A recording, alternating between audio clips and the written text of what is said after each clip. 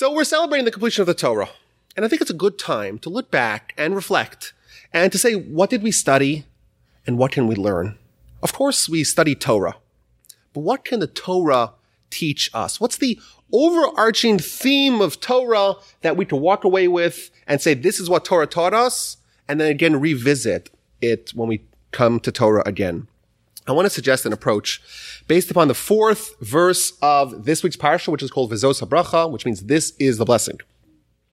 Moshe is on the last day of his life, and he gathers the nation together, and he gets all the tribes, and he gives them each a blessing. But there's a very important introduction to the whole parsha. And the 4th verse reads, Torah tziva lanu Moshe. Torah was commanded to us by Moshe, Morasha Kihilas Yaakov. It is the inheritance of the community of Jacob. And the Talmud says something very interesting. The word Morasha can also be read as Mi'urasa. Morasha means heritage or inheritance, a birthright. But Me'urasa means betrothed one. Says the Talmud, the Torah is the Me'urasa of Kehilat Yisrael. It's the betrothed one of the Jewish people. Interesting idea. Torah is like a spouse for the Jewish nation. Now, if you remember back in Exodus, we saw this idea before. In Parshas Teruma, I guess it'll be like 35 weeks ago, we saw the famous verse, Ve'asu l'mikdash v'shachanti b'socham. You'll make for me a mikdash, make for me a tabernacle, and I will live and dwell amongst you. And the Midrash tells us that it gives us a parable. You have a king who has a lovely daughter that he loves, his favorite daughter, only daughter. And some prince comes from a foreign land, and he's a worthy candidate to marry his daughter. And they have a big wedding bash and celebration. And after some time, the festivities are winding down, and the new husband says, okay, I'm going back to my land, and I'm taking my wife with me. And the king is distraught. You can't take my only daughter away with you? I can't depart from her. But to tell you not to take your wife? How can I do that to you? Let's make a compromise. Wherever you go, in your castle, have a spare bedroom for me. Have room for me. So that way I can always be with my daughter. Says the Midrash, the Almighty gave us the Torah. It's ours. We take it. But he can't depart from it. Therefore, ve'asu l'mikdash, make for me a tabernacle, make for me a temple, so I can always be there with my daughter, with the Torah. But what are we in that example? We're the husband, so to speak. We're the spouse of the Torah. Again, we see this idea that the Torah is compared to this relationship of a husband and wife. And I think it's surprising. You know, maybe we could say the Torah is the crown jewel of the Jewish nation. It's our pride. It's our lifeblood. There's a lot of descriptions and classifications that we could give to Torah. We're told specifically it's a spouse. So what's the meaning behind this classification? So on a basic level, we could say that the Torah is not just something that we study, that we learn. It's not just an intellectual thing that we like to learn and visit and have touch points with. The Torah is a relationship. When it's a relationship, it demands commitment. When it's a relationship, it demands consistency. When it's a relationship, it demands fidelity. Says the Talmud, along these lines, when someone studies Torah inconsistently, that's akin to a person who does not have a set significant other. They may have a fling over here or a fling over there, but there's no relationship. At the end of Torah, we've gone through all of Torah. We started all the way with Adam and Genesis and Exodus and Leviticus and Numbers, Bamidbar. We're at the end now. Says the Torah. Torah tziva lonu Moshe, Morasha Kihilas Yaakov. At the end of Torah, we have to remember, we're not departing from Torah. We're building a relationship that we're going to maintain and nourish and sustain and deepen. It's interesting. When they read the Parsha of Vezos HaBracha, when they finish the Torah in Shul, immediately they go back to the beginning. Because now you realize it's a relationship. It's not the end.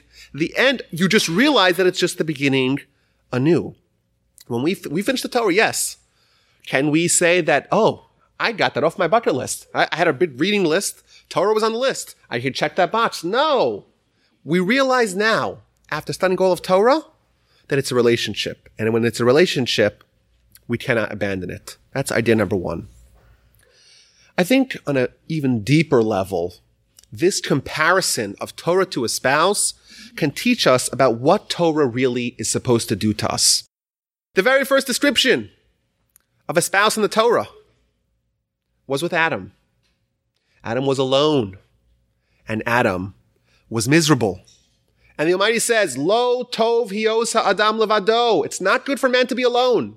E'eseh lo ezer kenento. I will make a helper alongside him, which is Eve. That's a description of a spouse. The Torah is telling us upon itself that the Torah itself is like a spouse. It's not good for a person to be alone without Torah. I will make him Torah to help him. Torah is our roadmap. It's our guide. It's our helper to achieve what it is we want to achieve in life. We want to have perfection of character. We want to have ethical refinement. We want to achieve the great stature that man can have. We want to become like angels. How do we do that?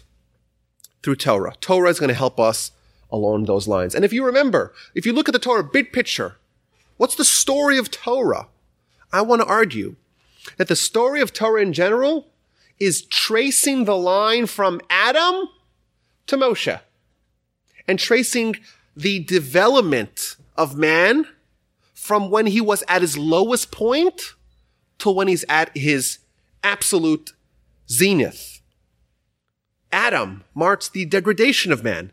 Adam marks the time where man became less than an angel, became almost like an animal on a certain level. And then you have the whole Torah, which is bringing us step by step until we actually achieve the completion, and the Torah ends. The last chapter is dedicated to Moshe and dedicated to Moshe's legacy.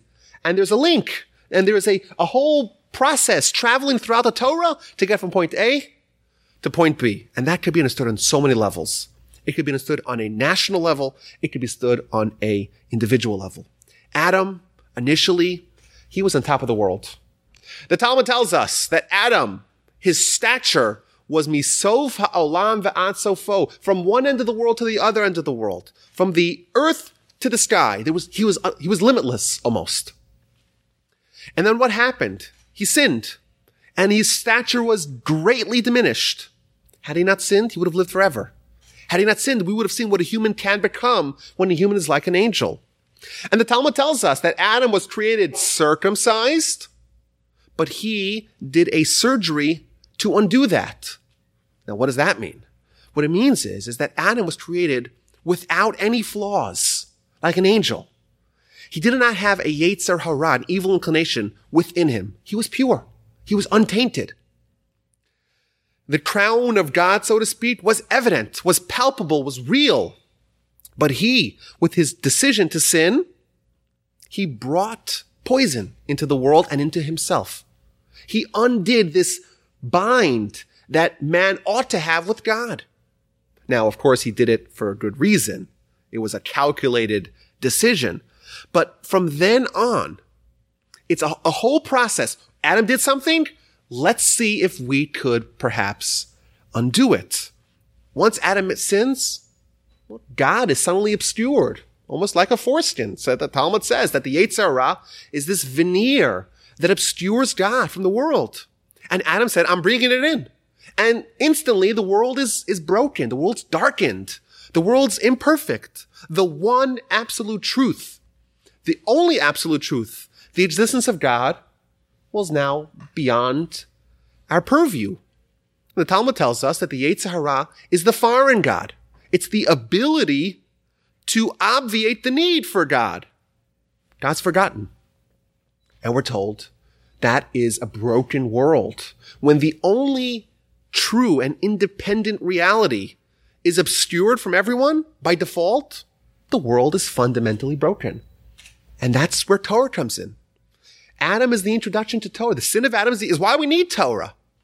And we were given Torah, litakein olam b'malchut shakai, to fix the world with the kingdom of God. And the whole story of Torah from beginning to end is fixing and undoing and rectifying what Adam did.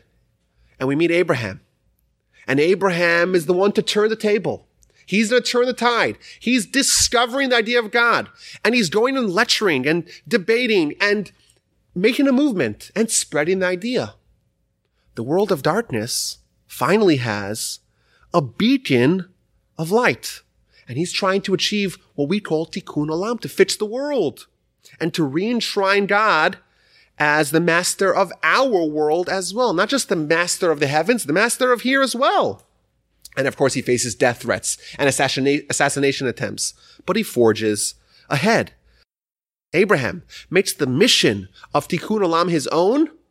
He chooses God, and God says, okay, I'm going to choose you and your descendants to be the people, who are going to be at the vanguard of completing what Abraham began and bringing the world to its perfection.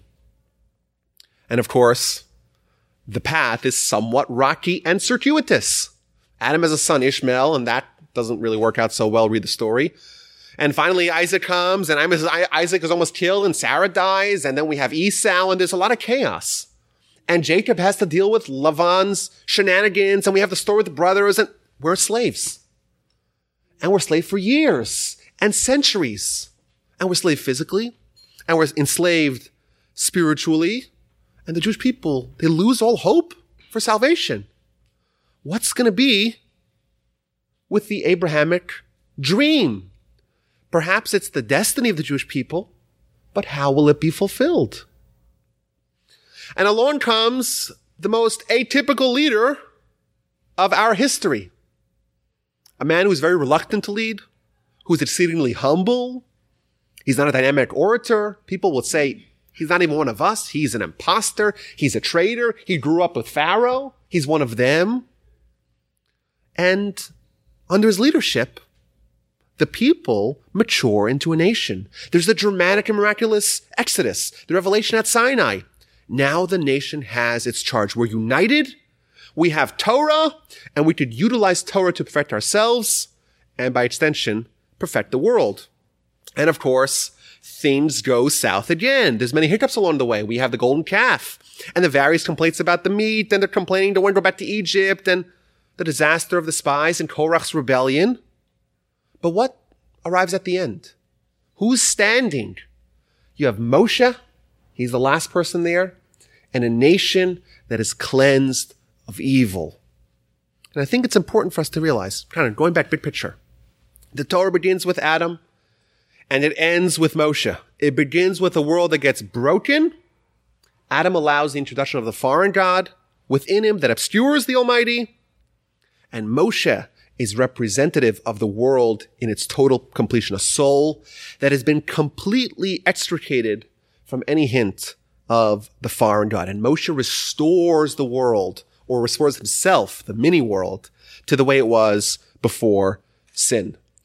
And I would say just tell us that Adam was an amalgamation of all of humanity, and that Moshe is an amalgam of the Jewish people. Moshe is Shakrul Keneged Shishim Ribui. 600,000 Jewish people, they're equal to Moshe. What this is telling us is, yes, this may be the journey of the individual, but it's also the journey of our nation.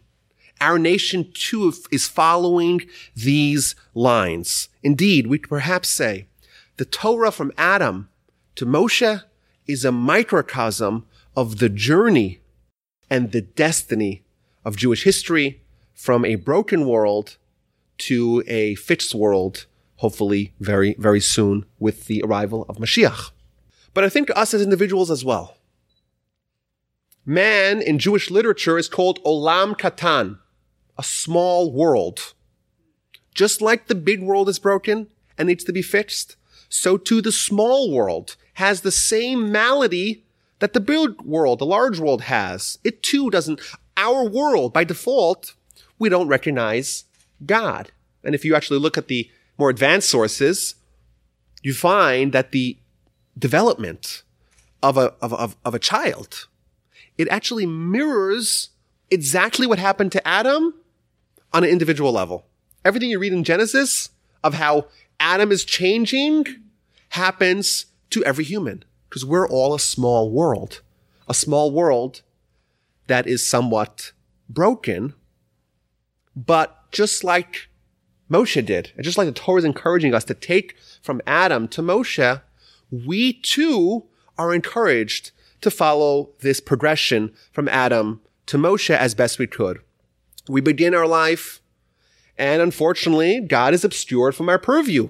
We have a Yetzer Hara. We have a foreign God within us.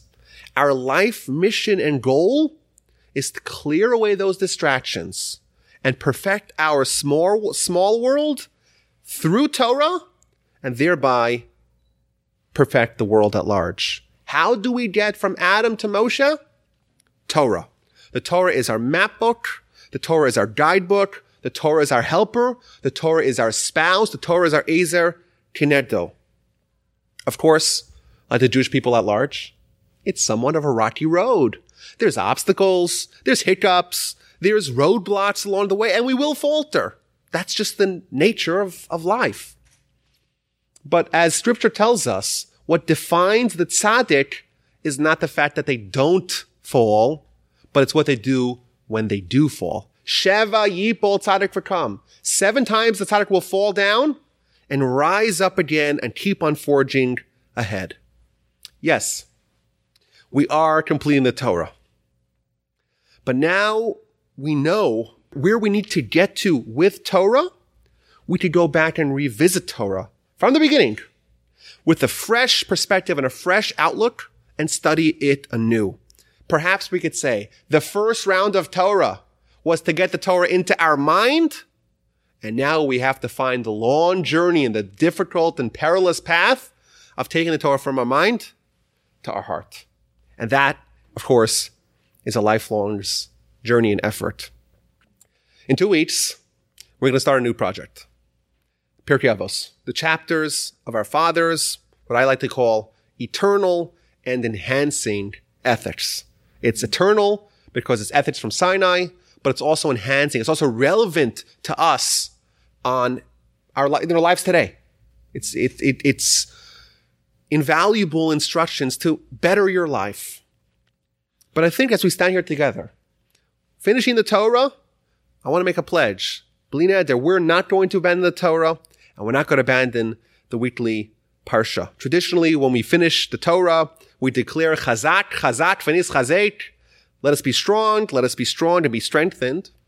Additionally, we declare Hadrach Alon, your glory of the Torah is on us. Now we've studied it. However, that's immediately followed V'hadron alach, we shall return to you. We will return to Torah.